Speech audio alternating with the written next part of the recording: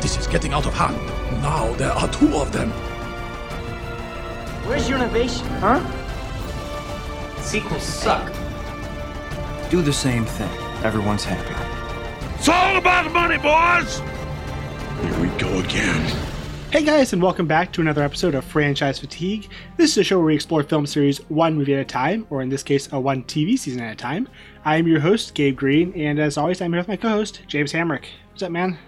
Nothing much. Happy to be here again for the first time that we've recorded over Resistance Season 1, Part 1. Yeah, these notes are seeming very familiar. Have we talked about these before? I don't think so. Probably not. And before you start accusing me of accidentally having deleted my file because I thought I already sent it to you, I'm just going to stop that right now. That's not going to stop me from accusing you. Dang it. Yeah. So, thanks, James. We're back here. We're here to talk about the first half of the second season of Star Wars Resistance again, because someone deleted their file. Somebody. And I know when we did Rebels and the Clone Wars, we just did the whole season in one episode. I think did we get to 4 hours? I'm pretty sure we got to 4 hours on some of those episodes. We may have. I think probably three to 3.5 was probably the average. Yeah, felt like. And I am just really sick and tired of editing episodes of that length.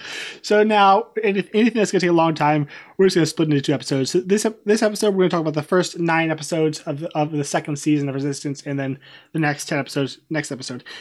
Honestly, I'm really looking forward. So Mandalorian was 2 episodes. Rise of Skywalker was 2 episodes. This is going to be 2 episodes. I'm looking forward to talking about something that just we can do in just one episode. Right. I'm very much ready to get back into movies for a bit. Not have an entire season hanging over my head for recording. So we covered most of the behind the scenes stuff on this show back when we did season 1, but it was a while back, so we're going to give it kind of a brief refresher of what was going on behind the scenes. So the series was created off a concept from Dave Filoni, but he didn't have all that much involvement in the day-to-day running the show. That fell to the 3 main kind of showrunners. First, there's Justin Ridge, who is the supervising director on Resistance. He worked with Dave Filoni all the way back in the pilot of Avatar: The Last Airbender. Awesome little show, by the way. But then he was a storyboard artist and director on Clone Wars, and then worked as an episodic director on Rebels before replacing Filoni as the supervising director for the final 2 seasons. Then there's Brandon Auman. He's the head writer. He's written on and produced just so many different animated shows, but one of the big ones is the Teenage Mutant Ninja Turtles animated show from 2014 to 2017. Then there's the head producer, Athena Yvette Portillo, and she was a producer on Clone Wars and Rebels as well. So those are the 3 head honchos for this show. And they obviously report to Filoni, but he was busy doing other awesome things like Clone Wars Season 7 and The Mandalorian. So as far as Season 2, the show was renewed for a second season during the airing of the first season. And it wasn't until the trailer came out just like 2 or 3 months before the air date for the second season, they announced that the second season would actually be the final season of the show, which was pretty shocking for a lot of people, me included. Rebels went for 5, sort of 6 seasons, now 7 seasons. Clone Wars went for ultimately 7 seasons. Rebels went for 4 seasons. So I was kind of expecting to go for at least 3 or 4, maybe 5 seasons. But and as far as the reasoning for why they canceled the show, or they didn't cancel the show, they ended the show with the second season. According to them, that this was always the plan. Like, they knew when they started they were only going to go 2 seasons. You never know. They could just be talking. We do know that this show didn't get like an amazingly positive reception, but that that didn't stop from making a second season. So we don't really know. Obviously, there's only a year of time between The Force Awakens and The Rise of Skywalker, so there's not exactly a lot of time and space for them to play in, and so we really don't know exactly why they only chose to make 2 seasons, but that's what they did. Yeah, hypothetically, when we first talked about this, I might have said that I didn't buy this being the plan the whole time. But actually thinking about it now, with the way the timeline does wind up with this ending probably just a few months out from Rise of Skywalker, I guess it would make sense to just we don't have a big timeline for this trilogy, so let's just have a show to fill in a couple of gaps of time until the end, because it'd be hard to even plan what the show might look like after the trilogy ended. Mm-hmm. And yeah, I'm not entirely sure how the productions of this show and Rise of Skywalker line up, especially considering the various writers and directors that film went through, and obviously that would have a major effect on where they could go with the show. That's got to be a difficult position to be in, be the ones in TV, which is always playing second fiddle to the movies. So the bulk of the cast returned from season 1, so I'm just going to run down through some of the bigger voices. You have Christopher Sean as the lead, Kazuda Xiono. Scott Lawrence as Jarek Yeager, Josh Brenner as Nuku Vozu, Susie McGrath as Tam Rivora, Bobby Moynihan as Orca, Jim Rash as Flix, Donald Faison as Hype Faison, Myrna Velasco as Tora Doza, Jason Hightower as Captain Emmanuel Doza, Mary Elizabeth McGlynn as Freya Fenris, and Sumali Montano as Agent Tyranny. And some recurring characters, you have Ellen Dubin as Captain Phasma in season 2. Gwendolyn Christie voiced her in the first season. I didn't even realize they recasted the role in season 2, so that was a really good piece of casting. Liam McIntyre as Commander Pyre, Elijah Wood as the worst character ever, Jace Rucklin, Carolyn Hennessy as General Leo Organa, Tova Feldshuh as Aunt Z, and Nazneen Contractor as Sonara-san. The first episode of season 2 was aired on October 6, 2019, and it was just aired weekly from then on Disney XD. All right, so let's move into our discussion of the episodes. The first episode is Into the Unknown, directed by Brad Rao and written by Stephen Melching. So the Colossus has narrowly escaped the First Order on Castellon by launching the station and fleeing into hyperspace, but they are badly damaged in the attack. The crew scrambles to make repairs and to keep the ship running long enough to reach the Resistance base on Dakar. Meanwhile, Commander Pyre and Agent Tyranny of the First Order are reprimanded by Captain Phasma for letting them escape in order to capture or destroy the Colossus at all costs. Back on the Colossus, Kaz and friends are attacked by a pesky First Order BB droid who was left behind in all the chaos. They are eventually able to eject it into space and make the necessary repairs. Kaz sends a secret message to Tam, who had joined the First Order as a pilot, apologizing for deceiving her about being a Resistance spy, but she is still angry with him and won't even listen to it. So yeah, this one opens up right where season 2 left off, which is kind of like padding over the wreckage of Castellon, those weird like pelican bird things with 4 eyes. And I like we just pick up right in the middle of the chaos, where the last season left us. And then there's Phasma being, the usual kind of First Order jerk, like, fail, and I'll see to your execution personally. Which is, there's a lot of threats of execution happening in this show. Yeah. So as a premiere for the season, what do you think of it overall? Because I like it okay. It's weirdly low key. Yeah, that's the thing for me, is it felt like it didn't provide a lot of direction as a season premiere for and this is what season 1 is about. And it doesn't have to, I guess, but it feels, I don't know, it doesn't feel like we see too much of a shift in terms of what's going on outside of, the big thing of, the Colossus is floating. Well, season 2 is kind of about running away and repairing things.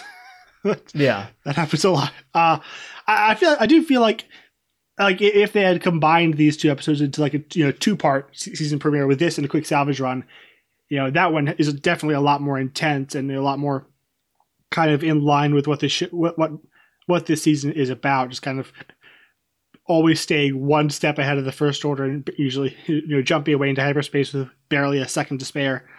But this one, it's just kind of there are a lot of running around. They're trying to fix all the various things that were broken in the in all the fighting in the last episode, and there's a really scary First Order BB unit.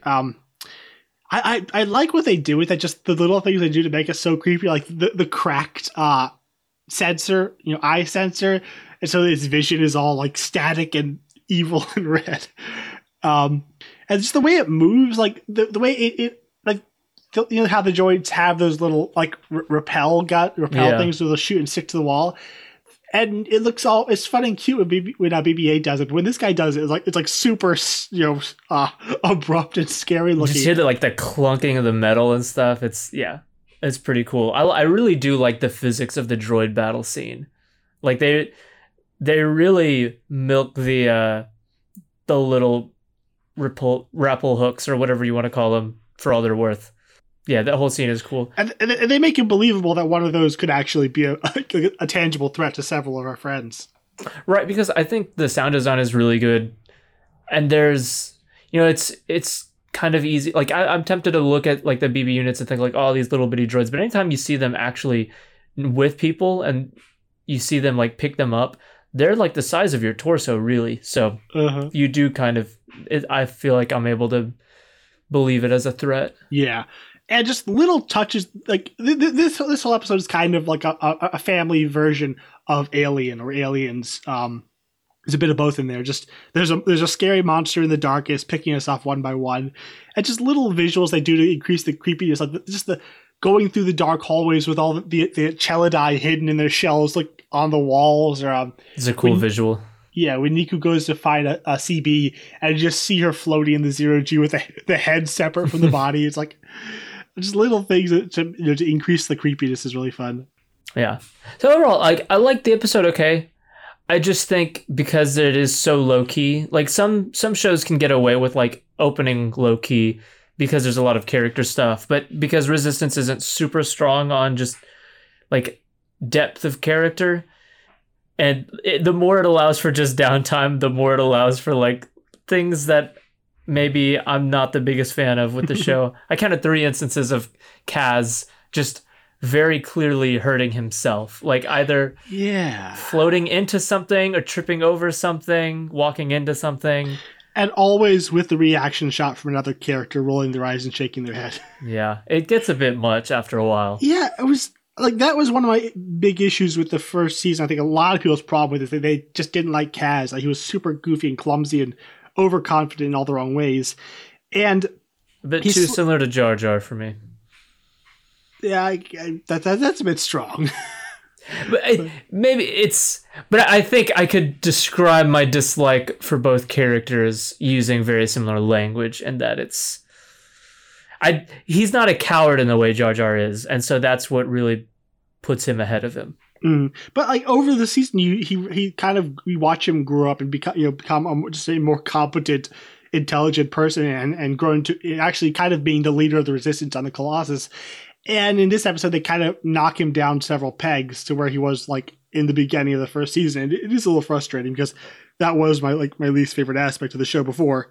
Yeah, so not all that much happens. Then we have a little bit with Tam where Tam is now with the First Order, and Jace Rucklin. They're kind of bunk mates, and they're in the same training squad. And she's finally gotten everything she wanted. We learned in the first season that she had been working Yeager's shop to try and save up, to buy a ship so she could be a pilot and a racer. And now the First Order has given her the opportunity to be a pilot, to be a professional pilot. And, for someone who is, she seems like very, very apolitical. So, she's not as concerned with the larger implications of the evil space fascists. She's just like, yeah, they gave me the thing I wanted now. And she's also still very angry with Kaz. Like she doesn't even listen to the message. And I love the final shot where, she listens to the message, she puts it down, and then just like, sticks her helmet on. So the shot is like directly onto the face of the First Order helmet with her choosing her side. Very evocative imagery. Yeah. So for the second episode, this is a quick salvage run. This one was directed by Bosco and G and written by Brandon Allman.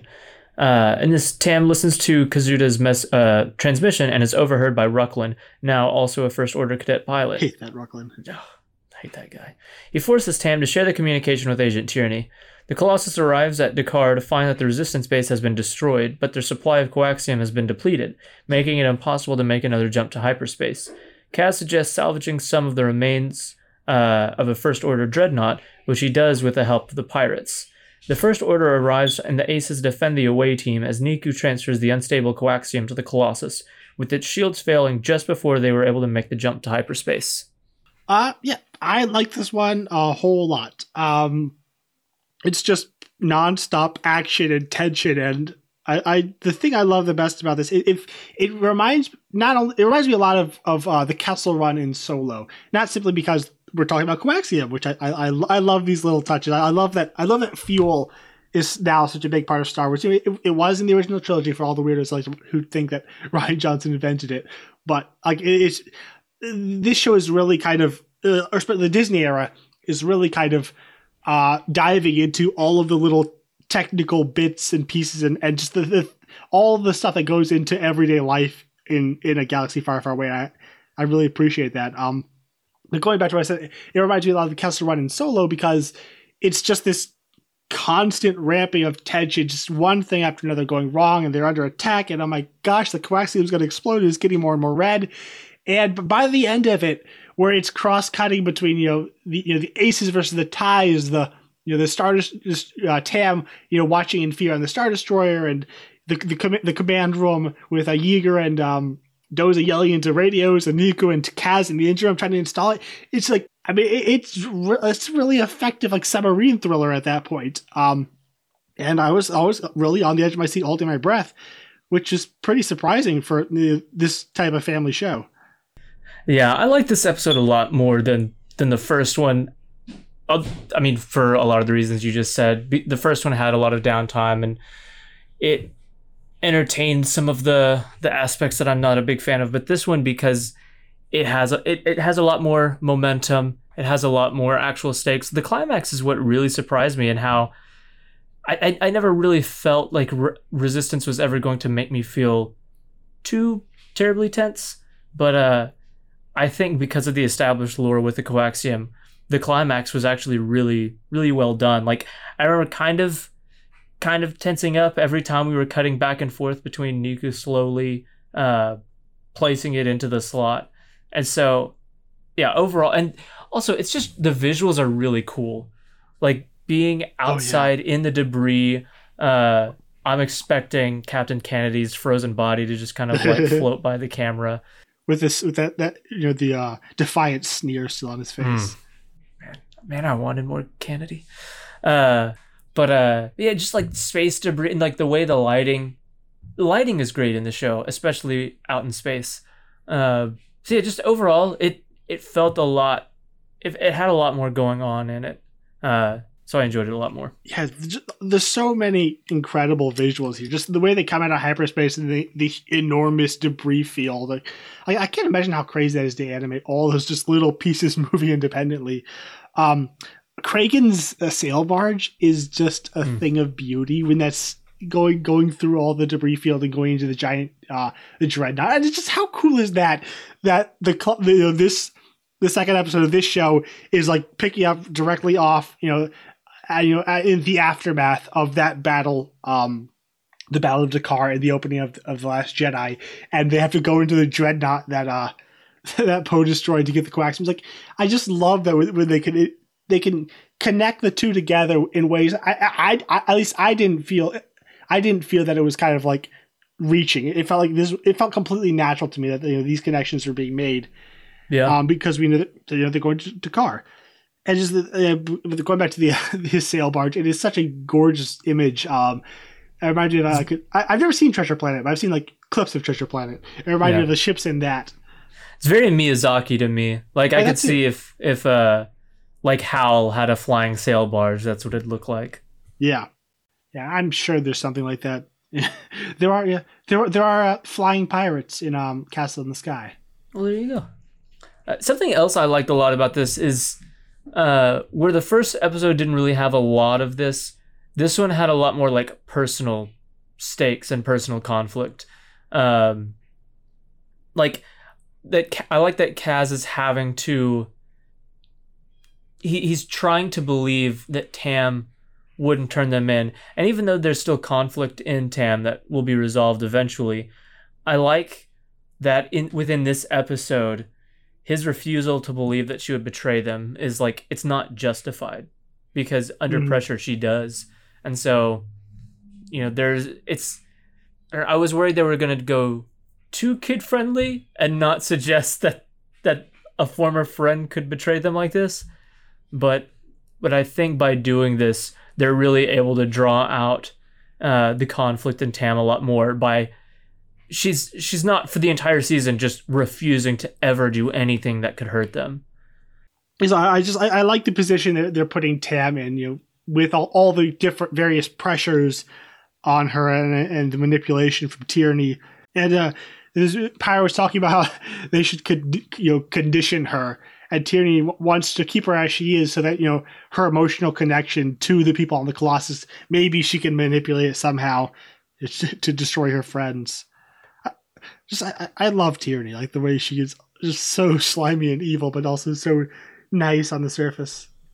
Yeah, something I like about, and this isn't even really specific to this episode, this is more of this season, is by having Tam over in the First Order, we get to flesh out First Order life more than we've seen in the series, and that's to me really cool. And I also like that they find a plot way, like an in-universe explanation for why Tam wouldn't be conditioned, because reality is we could, they would condition her and we would resolve any sort of internal drama or conflict pretty quickly. But by saying that she doesn't want to have to damage any possibility of exploiting her connection there. The question it leaves me with though is, why didn't they condition Rucklin?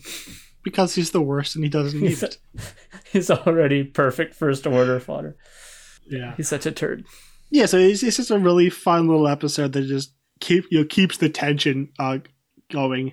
They also introducing kind of the tension between the pirates and the station, which is going to be a big part later on in the season. All right, so next episode is Live Fire. It's directed by Stuart Lee and written by Merrick Reed Scott. Worried about how badly the Aces did against the First Order pilots over Takar, Captain Doza places them under the command of Yeager and adds Kaz to their number. Yeager leads them on exercises and drills over the ice planet Salsor 3, which go very poorly. Meanwhile, Tam and the other First Order cadets are sent on practice flights of their own. During the exercises, Jace Rucklin's ship is damaged and he almost crashes, but he is saved by Tam, which angers her superiors. Back at the Colossus, the Aces go on another exercise, but are attacked by a ginormous Jakusk, which almost kills Yeager, but through teamwork, they are able to drive it off. They return to the Colossus, a better team of combat pilots. And this one has Hype as a major character, so that's a downside. But I do like it that a lot of it's just flying around doing exercises and just blowing things up. That part's cool. The Hype part, not so much. Yeah, so I kind of had the opposite reaction in this one that I think you did. I much preferred the resistance training part to the First Order part. I think part of that is I don't always love the way they present the First Order. I know they're evil, but I feel like they're a more powerful and dangerous threat the more relatable and convincing they can be. And I think sometimes they just come across as we're evil, and that's it. We're just real evil.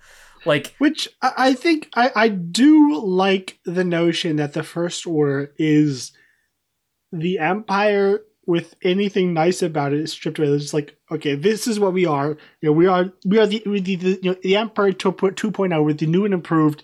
Any flaws or weaknesses in the Empire that could have led to their fall, we will strip them out of us.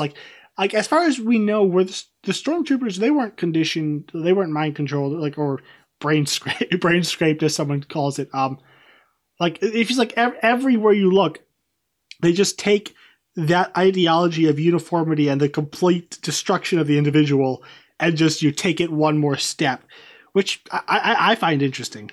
Yeah, I definitely like it. I think because a core conflict in this is Tam would probably sympathize with old Werner Herzog from The Mandalorian, and does the galaxy seem any more stable? And I like that idea is continued from The Mandalorian here, to where it's the First Order. The appeal of the First Order is galactic stability. It's just because a core conflict is her seeing this and they've given me what I've wanted. Resist I've seen the Resistance snooping around. They can't really provide. The Republic is in shambles.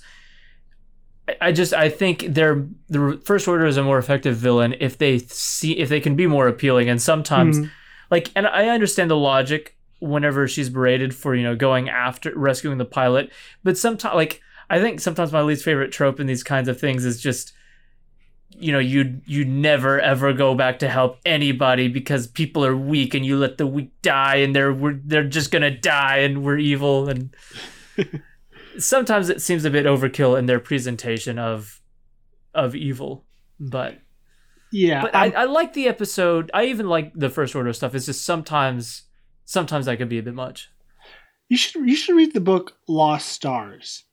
It tells a parallel story alongside the original trilogy of two different characters, your two friends, one on the Imperial side, one on the Rebellion side.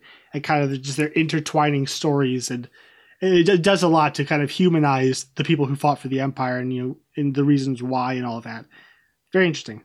And yeah, I do agree. I think this is a family show, and I feel like if depending on who the author is, you'll get various layers of nuance on just on the evil of the First Order. And I think this level is probably to be expected for this show. I do agree that they could have maybe risen above it a little bit, the way like Rebels and or maybe not Rebels, but the Clone Wars did. A bit more nuance. Some of the Lux Von Terry episodes. Yeah, really humanizing the Federation, and I know the Separatists, and I know the Separatists are meant to be more appealing than just space Nazis, but. Yeah. So then going back to the other side, whereas the First Order side is just very dark and gloomy and oppressive. The Colossus side of the story is pretty much your standard sports drama where, team can't work together because Hothead doesn't want to be a team player. And oh no, maybe Hothead is wrong, and maybe Hothead can actually be a team player. Hugs and kisses at the end, everyone's happy, everyone's friends. They win, yay team. Does the heart good? Yeah, I don't hate it. I'm sounding super cynical. I just don't like. I don't like Hyatt, but I like everything around it. Just all the various exercises, the way that the aces are all super confident, and then Kaz and Yeager just pick them apart. That was really cool to see. Because the previous the pilot Kaz was just such a dork. I love it when he gets into his element and he can just kick some butt in a fighter. Yeah, so I do like that. Even Kaz may be a dork on the land, but he's still a great pilot in the sky. And just the idea that just because they're good racing pilots doesn't mean they're good combat pilots. And then all their combat before was fighting Kragan's pirates, which isn't all that much. Yeah, I really liked this side of the story. I think part of why I liked it is, they avoided melodrama in a way that I didn't think they would. Like, it doesn't, you have the whole, I'm just looking out for myself. I'm going after this guy because I don't care what y'all do, just don't get in my way. But they kind of get past that pretty early on, and most of it is just like really cool flying. And that's something that I wish Resistance had more racing, because I love the way they visualize it. Just the seeing the air at the tips of the wings and the way it affects the water as they fly over. It's just the exhaust, just the very colored exhaust. Yeah, it all looks really pretty, and so a lot of their side is just having fun flying around, and in a weird way, I feel like I'm giving them the reaction they were hoping for from all of the 6-year-olds watching, where at the end when they party, I'm like, yay, they're a team now, this is cool. I'm mixed on hype, but for some reason, at the end when he's I couldn't have done it without my wingman, I'm like, look at these guys, good time.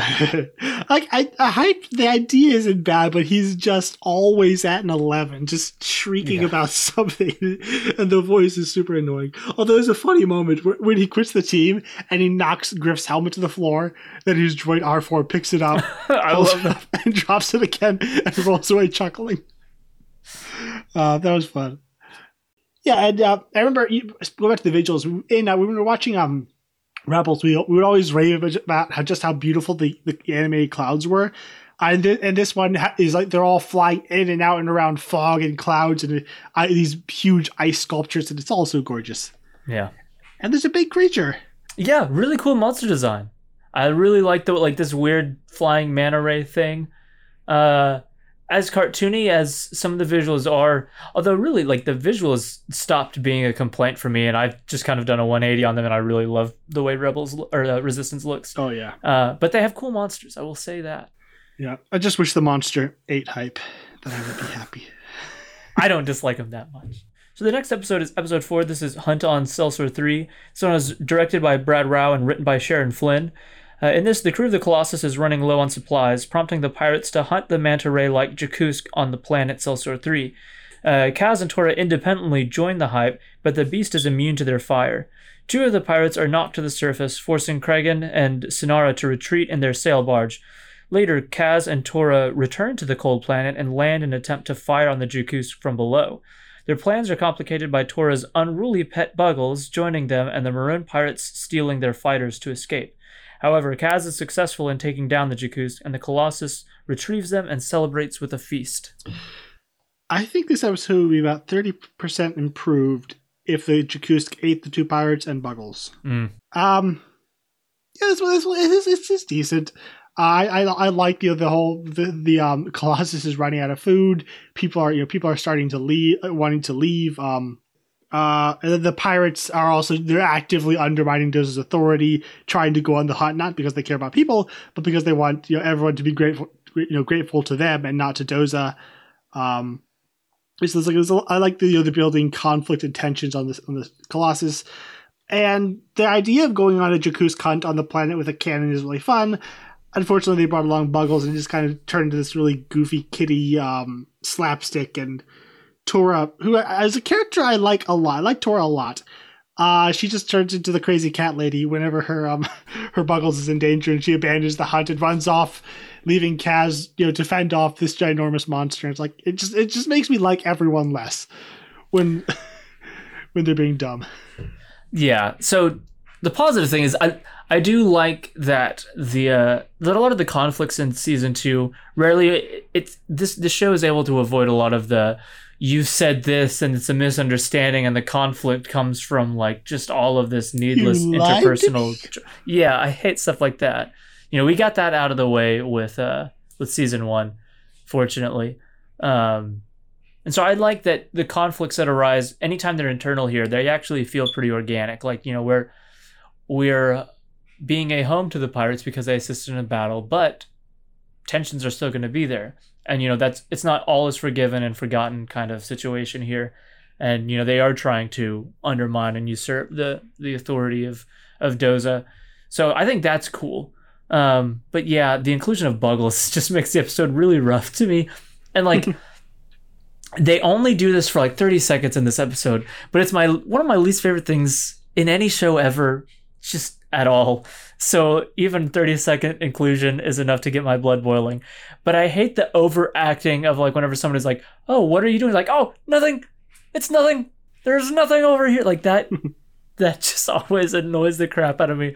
So it only lasts for 30 seconds, but like it's also extra annoying here because there's no real reason. Like it just snuck into his ship. He's not really guilty of anything. And like why he would try to hide, I don't know. That whole scene to me is really annoying. And then it's only exacerbated when the stupid animal runs away and she chases after it. And I'm just like, we already, you've got pirates trying to undermine your father and the leader.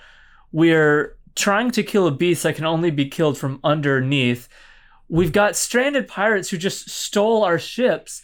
Like we're already enough layers in on conflict. We don't need a stupid space dog to take us any further. We've got enough conflict. Yep. Another little moment that I like is towards the end when Niku projects the Castellan sky onto the ceiling of the ship. The great moment is one of the pelican birds kind of looks up and sort of flies into the ceiling. And I like that they did that too because so I love the visual of the Colossus floating out in space. Like there's something about just seeing this big hulking mass of a ship just out there with all the stars and the way the light hits. hits the ship and like the way it casts shadows, it looks so cool there. But I think for some reason, one of the visuals that really stuck out to me from season 1, and it was like my favorite location, was just that outside market area where you've got all of the different tents set up for the, you know, the different food stands and stuff. Just the way they shot that of like just one long little sales street, I liked a lot. And so being able to go back out there with the nice blue sky above us, I get both of the locations that I love, you know. Yes, not nearly as like gloomy and oppressive as just being inside of a dark ship. Yeah. All right, so next episode is The Engineer. This was directed by Bosco NG and written by Sarah Carbiner and Erica Rosby. So the Colossus receives a distress call from a stranded ship.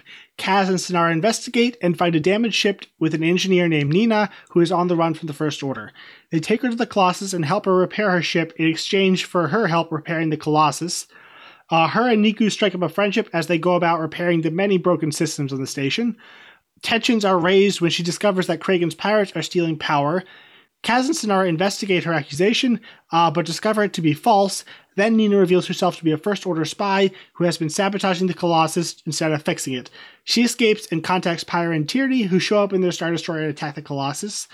Meanwhile, Niku and Kaz scramble and are able to repair all of Nina's damage, and the Colossus jumps away just in time.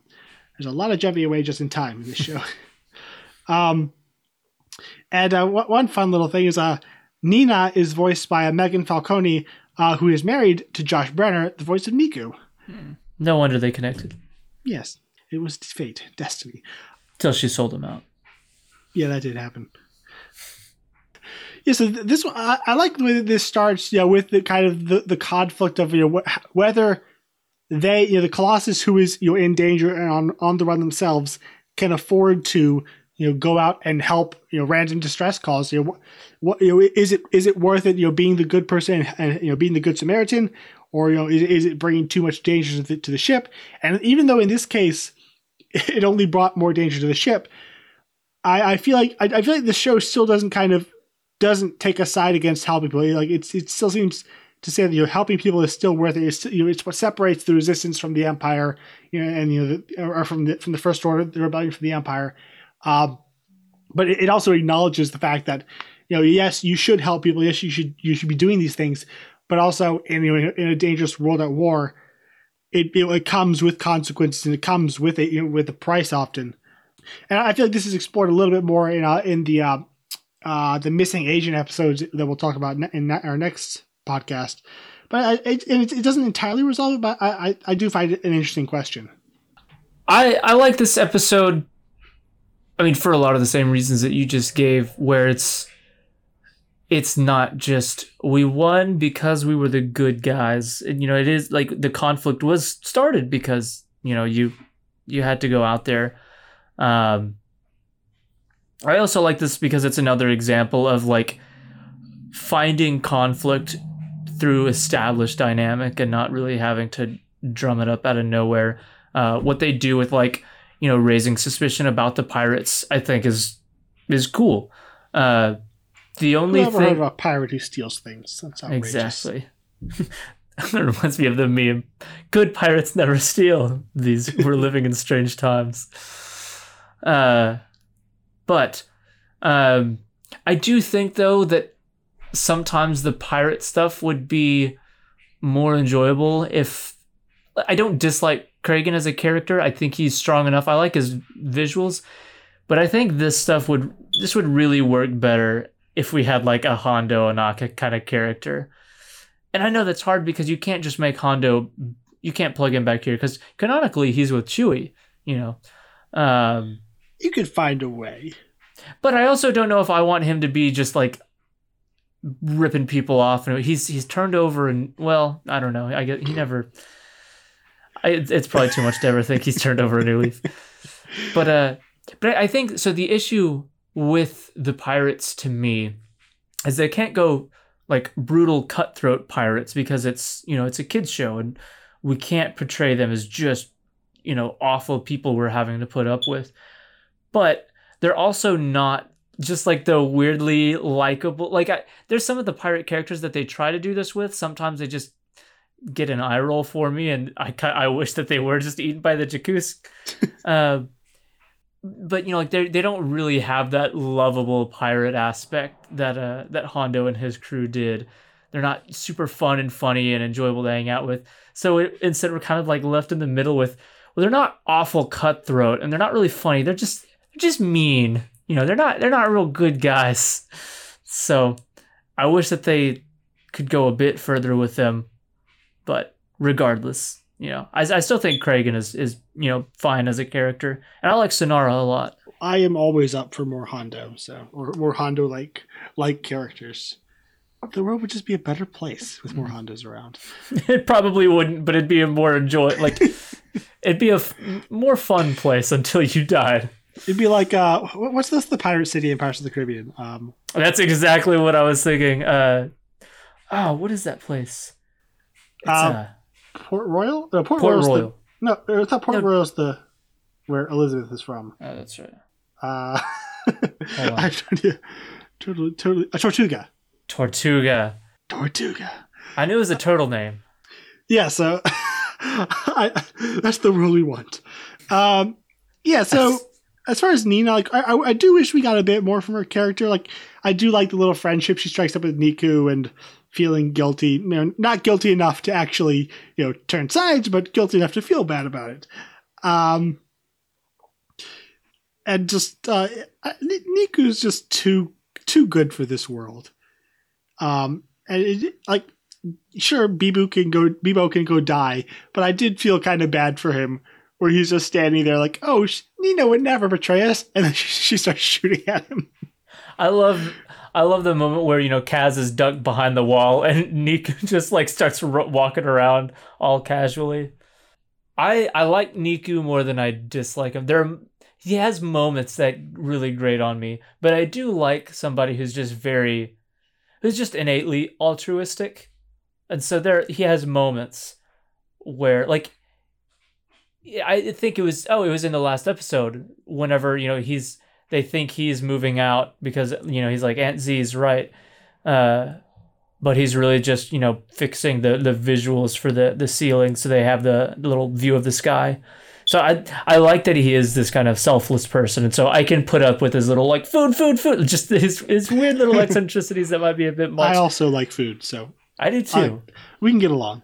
And I like the kind of the team up of Kaz and Sonara. They kind of just become this unofficial investigative team. Whenever something's wrong, they're going off and getting into trouble together, and I do like their friendship. And we actually get to see Kaz be somewhat competent, in the end, where him and Nico are running around fixing all the things. We actually get to see some of the mechanical skills he's learned in the previous season, and just Tierney saying, well, if we ever see Nina again, we'll execute her. Cold-blooded.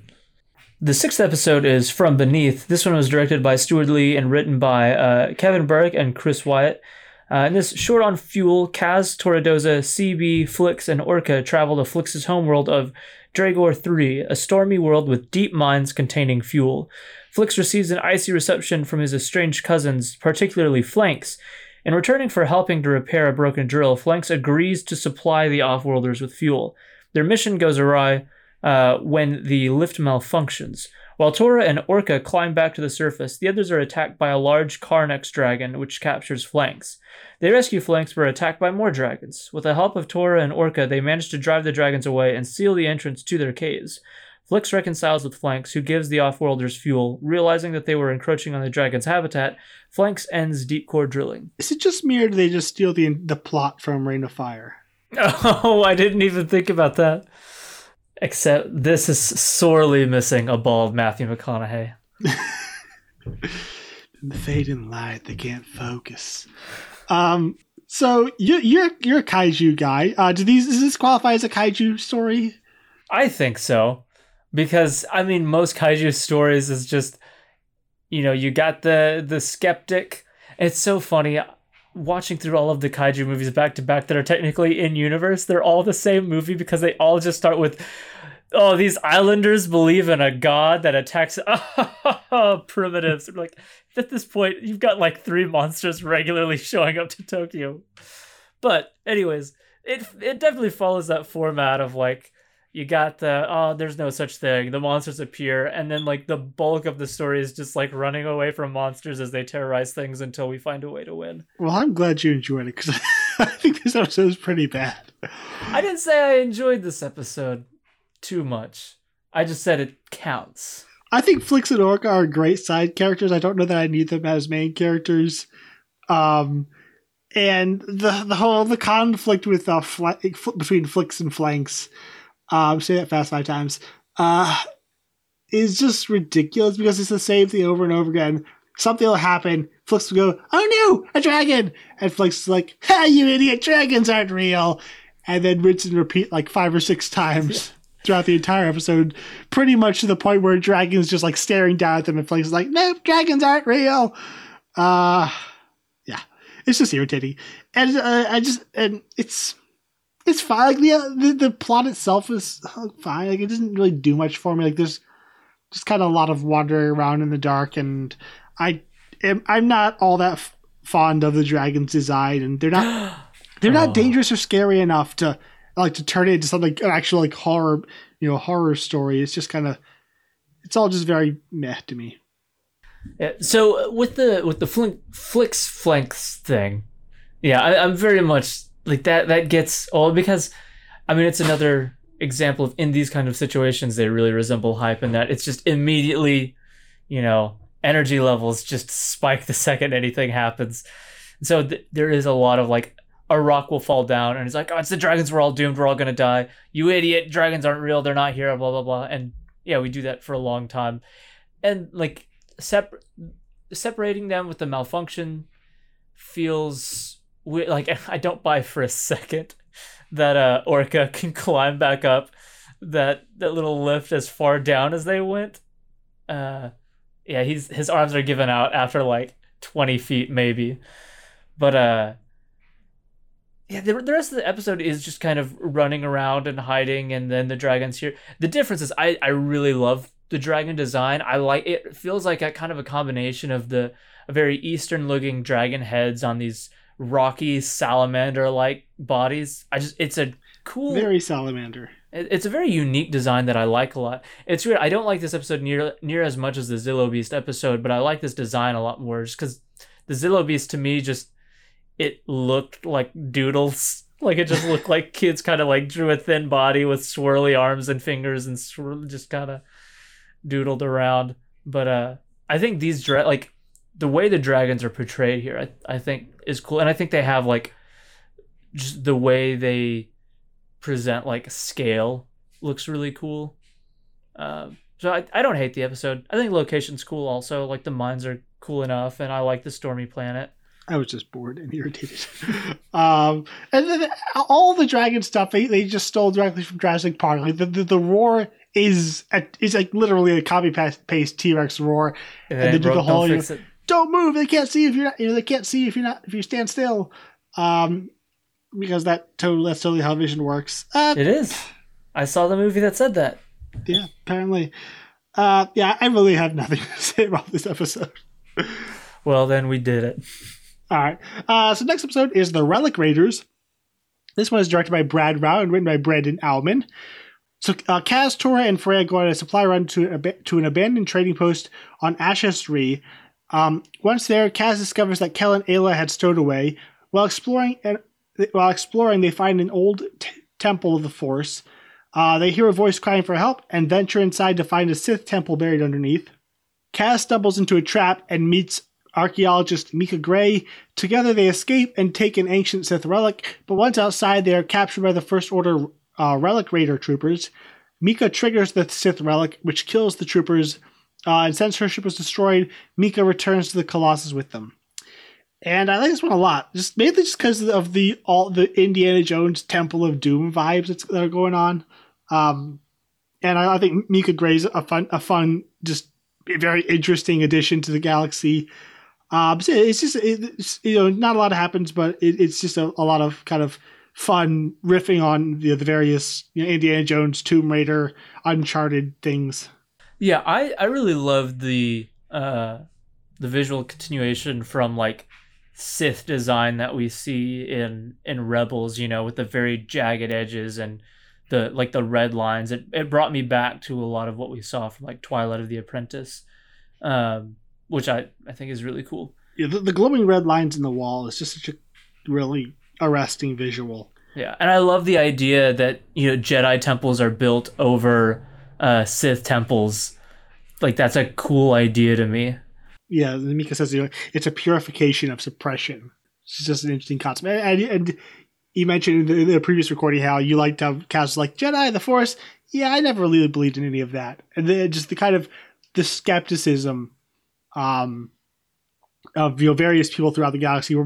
For him, for his entire life, there's only been a couple Jedi, and it's a big galaxy. So, for most of these people, unless they're actively involved, with these people every day, it's just a vague rumor. And the further you get from it, the more fantastical and crazy the stories sound. I like just that idea, that half the galaxy still doesn't even believe in it. Yeah, this is something I think the show does really well, which is just fully function in the Star Wars universe without having to draw attention to like, ooh, lightsabers and the Force and all of this. And I remember like the moment that made me realize that they were doing this well is, when the kids show up and they see that, and I think one of them's like, oh, that's a sign of the Jedi. Just the word Jedi kind of I was like, wait, Jedi? Oh, that's right. Like, Jedi exist. I completely, like, we've existed for so long in the show without even a mention of them that I kind of forgot that we're sharing a universe in a cool way, where I was really able to like empathize with Kaz when he's like, that's ridiculous. I've never heard of, I've never really believed in any of this. So it is cool that they were able to create a story that functioned completely outside of, the larger lore of Star Wars. And I like Mika Grey as a character. When we first met her, I got really excited for like a minute or two. Like, wait, is this Dr. Aphra? Which she's a comics character, was created in the new canon, and she's essentially like completely amoral Lara Croft like archaeologist who's basically running in between the rebels and the Empire, just kind of bouncing off both sides during the Galactic Civil War original trilogy era, and just kind of getting up to all manner of shenanigans. It would have been really awesome if they could have brought her back as an old character in this.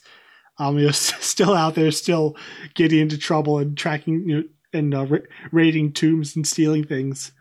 But no, it's not. She's just some person. But either way, it's fun. But one thing I don't like is the clumsy Kaz returns with a vengeance in this episode. Golly, I wish that Mika was in the show more after this. I think she only has like one real moment of being involved in any way in the show for the rest of the season. In the worst episode. Yeah, it's awful. And so, or maybe second worst. There's also the Vox Vortex. One of them. I dislike Kaz's curse even more. But the reason I wish we could get to like know her and spend more time with her is because I feel like she's a character I could learn to like this person who doesn't put up with this kind of nonsense, and she can endear herself to the kids. She's agreeable. It's just she, like me, just really gets put off by Kaz's ridiculousness, and he triggers, I know your type. You're the kind who talks too much and knows too little, which is so true. And he triggers like 8 different. It's a constant. And every single time is like, "Don't move." Okay, not moving. And it's like a toddler, like reaching out and touching the thing again. I didn't mean to. It gets so awful, and so like. But she's also, like, because of how much he grates on her, I feel like most of her dialogue in this is just shouted. Like, there's no real conversation. It's just, you fool, you just blah, blah, blah. And then he'll do something else like, Kaz, you just did this. And it's like, so much of the episode is him. She does have a nice moment with Ayla at the end. Yeah, so that's why I think like I would like her. It's just the episode that features her prominently is like pairing her with the kind of person she just cannot, really exist with. And so much of the dialogue of the episode is just Kaz annoyingly being like, I didn't mean to, it was an accident, and her just like screaming at him. But speaking of that conversation, this is where Ayla goes up to her and kind of asks her, like, because Ayla has been established in the first season that Ayla is Force sensitive, or at least to a degree. You seem to know a lot about the Force. She says, I know a bit, but if you're wondering if I'm a Jedi or a Sith, I'm neither of those things. The Force doesn't belong to any one person. It is something that is inside all of us. We just find it in different ways.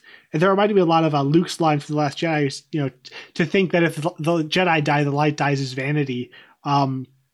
It's always been present in Star Wars, but I think the Disney era is really kind of hammering home this idea that was they played with a lot of the Clone Wars, but I think Rebels in particular with the Bendu, and The Last Jedi are really pushing forward this notion that the Jedi and the Sith, they're just two different cults or sects or whatever you want to call them, that worship the Force, and then there are hundreds, maybe thousands of other different various groups and religions and all of that that are focused on the Force. Kel and Ayla talked about when they first saw the temple, like, hey, that looks like the temple of the Force, that we had back on our planet. Like, it's something that's just this thing is so much bigger than the Jedi, and this episode really isn't about that. But I did love that they got that line in there.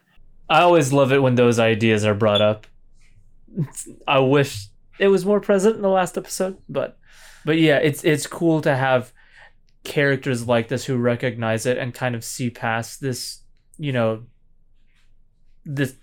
kind of false dichotomy between the Jedi and the Sith. And I also think it's cool to have characters who aren't really like Force sensitive exactly, but are archaeologists of Force art, like Force related artifacts.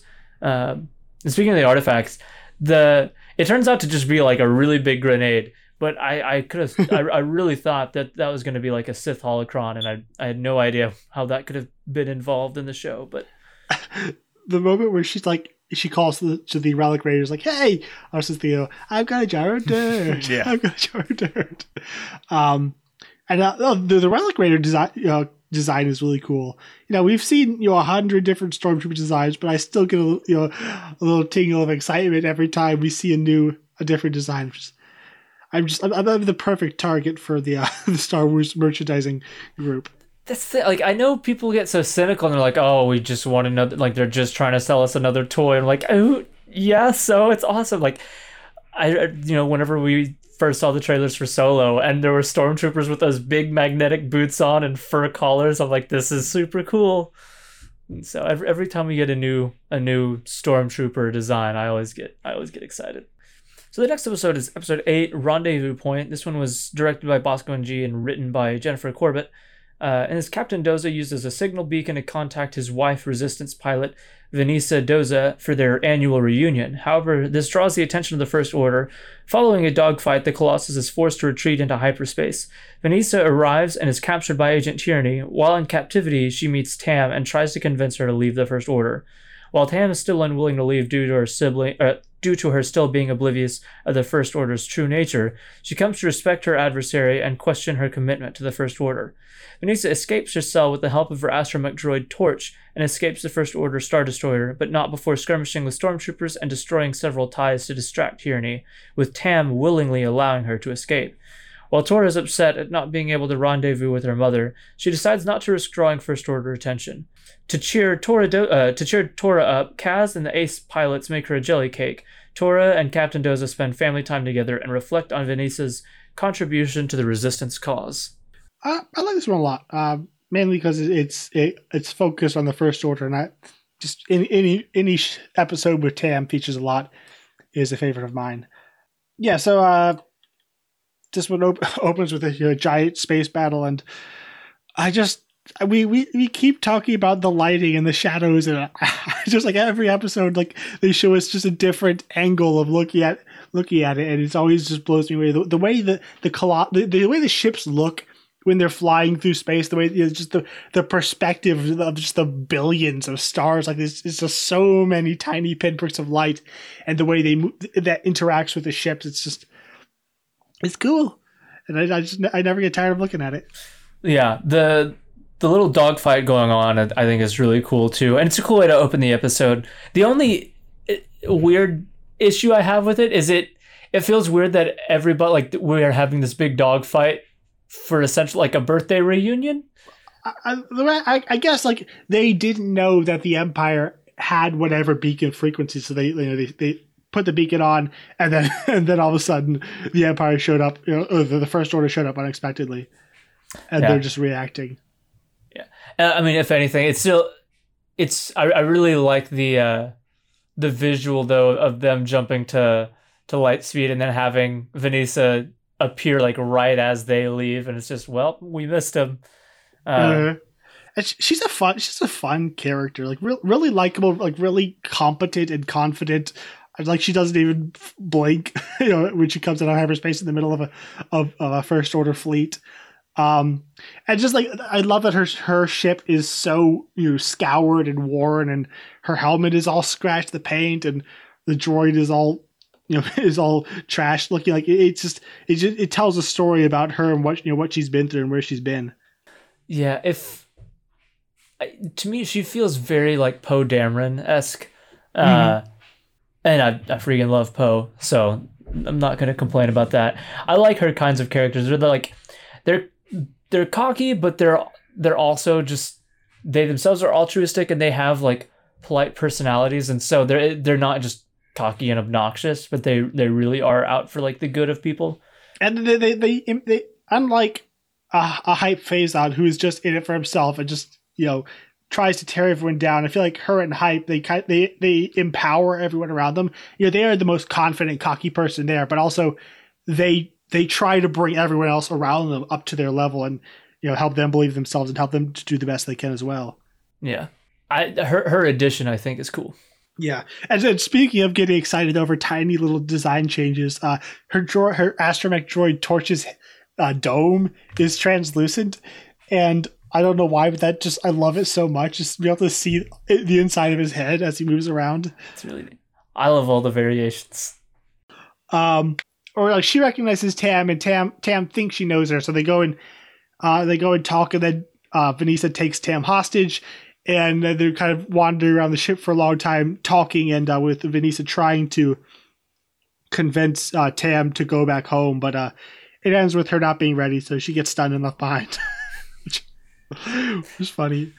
And then, of course, Rucklin, who's the freaking worst. Do we mention that before? Has to butt in and try to be the hero, and. I love when Vanessa Torch closed the door on them. Not the brightest star in the system, is he? Yeah, it's weird. Like, I feel like he's a character I dislike in the way I'm supposed to. Like, I'm not like, this show would be better off if he weren't in it. He's a good character. I love him, but I love hating him. Yeah, he's a weirdly good addition, I think, to the series. He's so much like a Draco Malfoy, like a less overtly evil Draco Malfoy. Yeah. He tries to justify anything evil that he would advocate for with, well, but really this and they chose the wrong side. Something else that I like about this episode, I think the actual escape sequence itself is really, really cool. Like the way Torch is able to get her out of the cell, I think is a bit too easy. Just kind of like, I like the idea of him looking like just a damaged droid. Someone should stop putting tasers in droids. It seems like a freaking menaces. But they have an easy time getting her out. But I love the idea of her looking like she's headed out, and then just ejecting Torch, and as he just blows up all of the other ties and she escapes. So much pyrotechnics, and it's amazing. It's really good. And I love his like the way he kind of flies out and hits the button. It's a cool visual.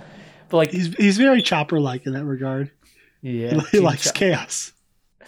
Yeah, like that to me, the way that whole thing plays out is cool. Using the explosions as a distraction, using the him flying the tie as a diversion. It's all.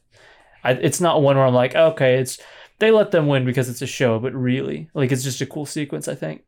And just the visuals of being in the hangar as everything just blows up and the billowing smoke and the camera kind of going around the characters as they move through it all. Just really cool visuals and animation. Something that's cool to me, I don't remember this ever standing out to me in The Force Awakens or The Last Jedi. It wasn't until The Rise of Skywalker that I noticed, but like all of the perfect, smooth, shiny like floors on a Star Destroyer, like the beautiful blues and like everything, like the reflection is so clear and nice. How evil can they be when they keep their stuff that clean? Exactly. But I know this preceded The Rise of Skywalker, so I guess that was always just the design. It's just it was never really highlighted until Rise of Skywalker because I never noticed it until then. But the set design of the Star Destroyer shares that completely, of just like really, really smooth, nice, clear reflections. Shiny, so pretty. Yeah, the final scene is just so sweet and adorable when Doza's watching the old tape of him and his wife together, and we learned that it was her trying to convince him to, like probably a year or two earlier, or was it 6 years earlier, where she's trying to convince him to join the Resistance, but he's not ready to be in another war. And we learned that she was the one that convinced him to defect from the Empire back in the previous war. And then Torra comes in, and they just have this really sweet, tender moment together as they sit together and watch the recording of their wife and mother. Just a nice little moment. Yeah. I've really liked Torra as a character. I know we already talked about it, but like she's always just seemed like a fun personality, and like you look at her like that's just a good friend. That's a good person to be with. And I also really like the way they present their relationship. Like they do have a really sweet father-daughter relationship going on, and I think it's the episode where they hunt the Jakku. But I love that she doesn't just kind of fall in with everybody else and ragging on him. She's like, no, this is my dad y'all are talking about, and she'll get upset whenever people badmouth him, because there is that kind of familial bond. And I thought the same, like at this ending sequence as they're just kind of sitting together looking at him, like, oh, that just feels like a sweet family. Yep. Now we have the Vox Vortex 5000, whatever. So the Vox Vortex 5000 is directed by Stuart Lee and written by Gavin Hignight. So with the Colossus low on credits and the Aces getting restless, Hype Phazon comes up with a plan to go to his old boss's Vox Vortex Casino and Raceway to try and win some money for the station. His old boss, Frankie the Blue, the hot owner of the casino, makes a bet that if Hype loses the race, if he wins the race, he'll get money. If he loses, he'll have to stay and race for Frankie. So Hype agrees, but then Frankie's racing droids cheat to win, leaving Hype in his power. And because all the other racers are morons, one by one, they all take the same bet and try to win Hype back. And then one by one, they all lose to Frankie's obvious cheating. Finally, Cass and Torra tag team with help from Niku, who hacked into the racing droid's algorithm. They win, and for some reason, Frankie finally agrees to honor his deal and let them go with all their winnings. I don't like this one. It's just everyone is stupid, and I hate it. Yeah, this one I don't think is a good episode, but I don't hate it the way you do. And I think it's because a big whenever I like Resistance, a lot of the time it's from purely like aesthetic levels. And I think the casino itself is a really cool visual. And I think it's very reminiscent of like kind of Japanese RPGs. Like there's a location in Final Fantasy VII that this really reminds me of, as well as like different locations. And it's not a JRPG, but like Mass Effect, you go to places similar. So I like that kind of like the very darkly lit, hollowed out asteroid looking area with all of the Vegas looking casinos. Like it's a cool visual to me, and I really love racing. It looks like a casino. I think it looks cool. And I like racing a lot. I do like the racing. The racing through the asteroid field is pretty cool visual. And like the droid racers are really cool. Like Scary. I love that, you know, like the way their head picks up and looks around is very much like the Vulture droids from the Clone Wars era. They look like a cross between the Vulture droids and the Motos from the 2014 Godzilla. Oh, yeah. Really scary looking things, and the voice is, yeah. That part's cool. But it's just,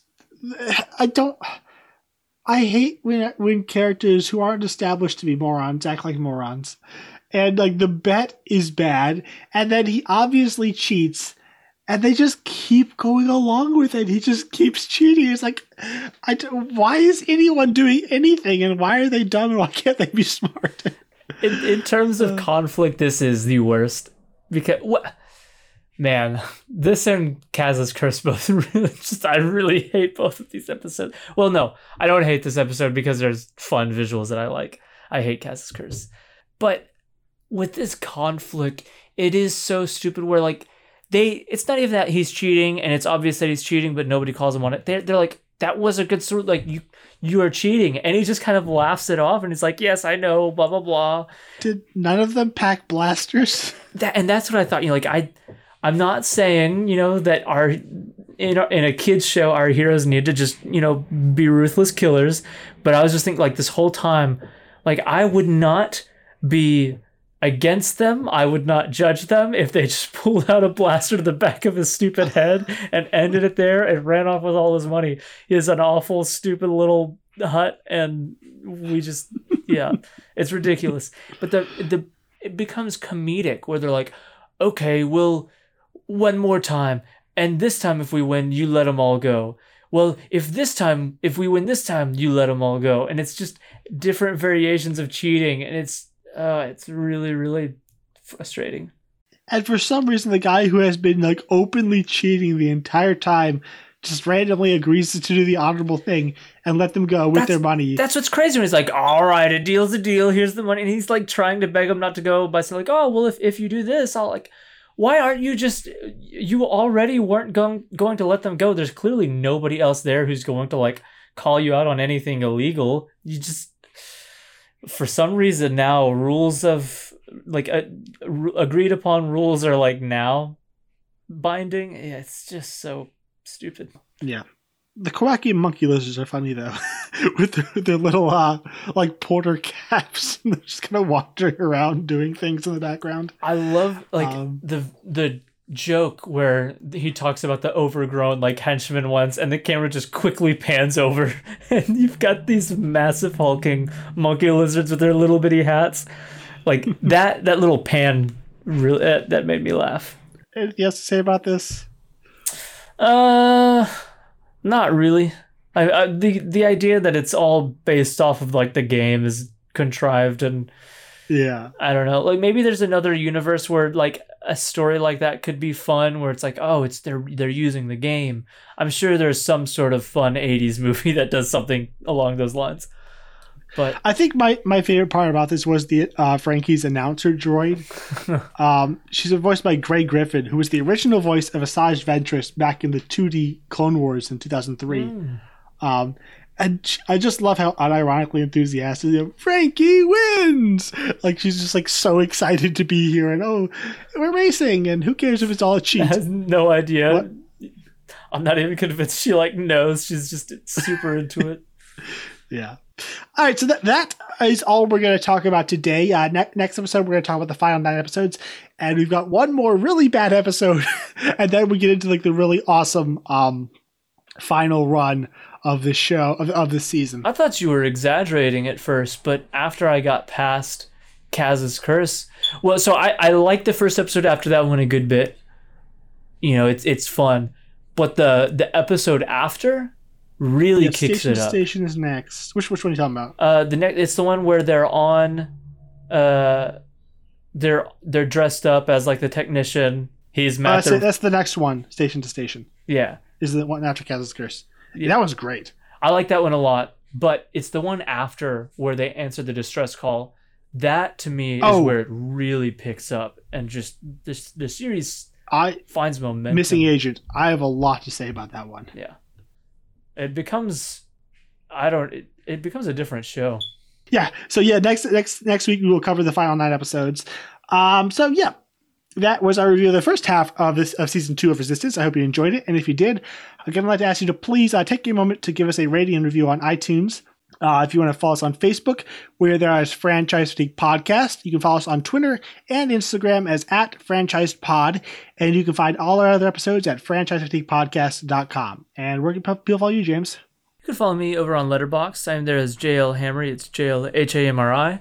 And you can also find the both of us along with a bunch of our other friends over as we are moderators over at the Star Wars group, The Outer Rim, a Star Wars group on Facebook. Sorry. We are a group that very much loves all aspects of Star Wars, all of the different eras, and want to promote positivity, and fun discussion about the series to serve as like a nice refuge from some of the other areas of the internet, and we've got the Star Wars the galleries going on for Mandalorian and season 2 coming out in just a few months, so there's still definitely a reason to be excited and want to talk about the universe. You can also find me on Letterboxd, and there's Gabriel Green. You can follow me on Instagram as Gabe the Great Green, which even though I don't post there at all. And I have a YouTube channel called Greenery01 where I put out these movie-based music videos. Before we close out the episode, I do think we need to mention that we've been called out. A friend's podcast has declared war on this podcast. They're over at the podcast Nil, or you have to type in Never heard of it. Probably because you've got to type out like parentheses 000 parentheses. Ridiculous name, absolutely ridiculous. They've declared war. I don't know what that looks like. I don't know what that means. In the words of Thanos, I don't even know who you are. So. Exactly. So, he said the ball is in our court. You should probably mention who it is. Oh, sorry. Yes, this is Quentin Irie over at Nil. He's been a guest on before. He's a terrible person. And we invited you on our show. I know. And then he declared. This is how you thank us. So, we accept. And now the ball is back in your court. And I know that you don't they don't record. They're a monthly show, so that's a month's time of us not having to worry about the war in any way. So until next week, we will see you in the second half of the season.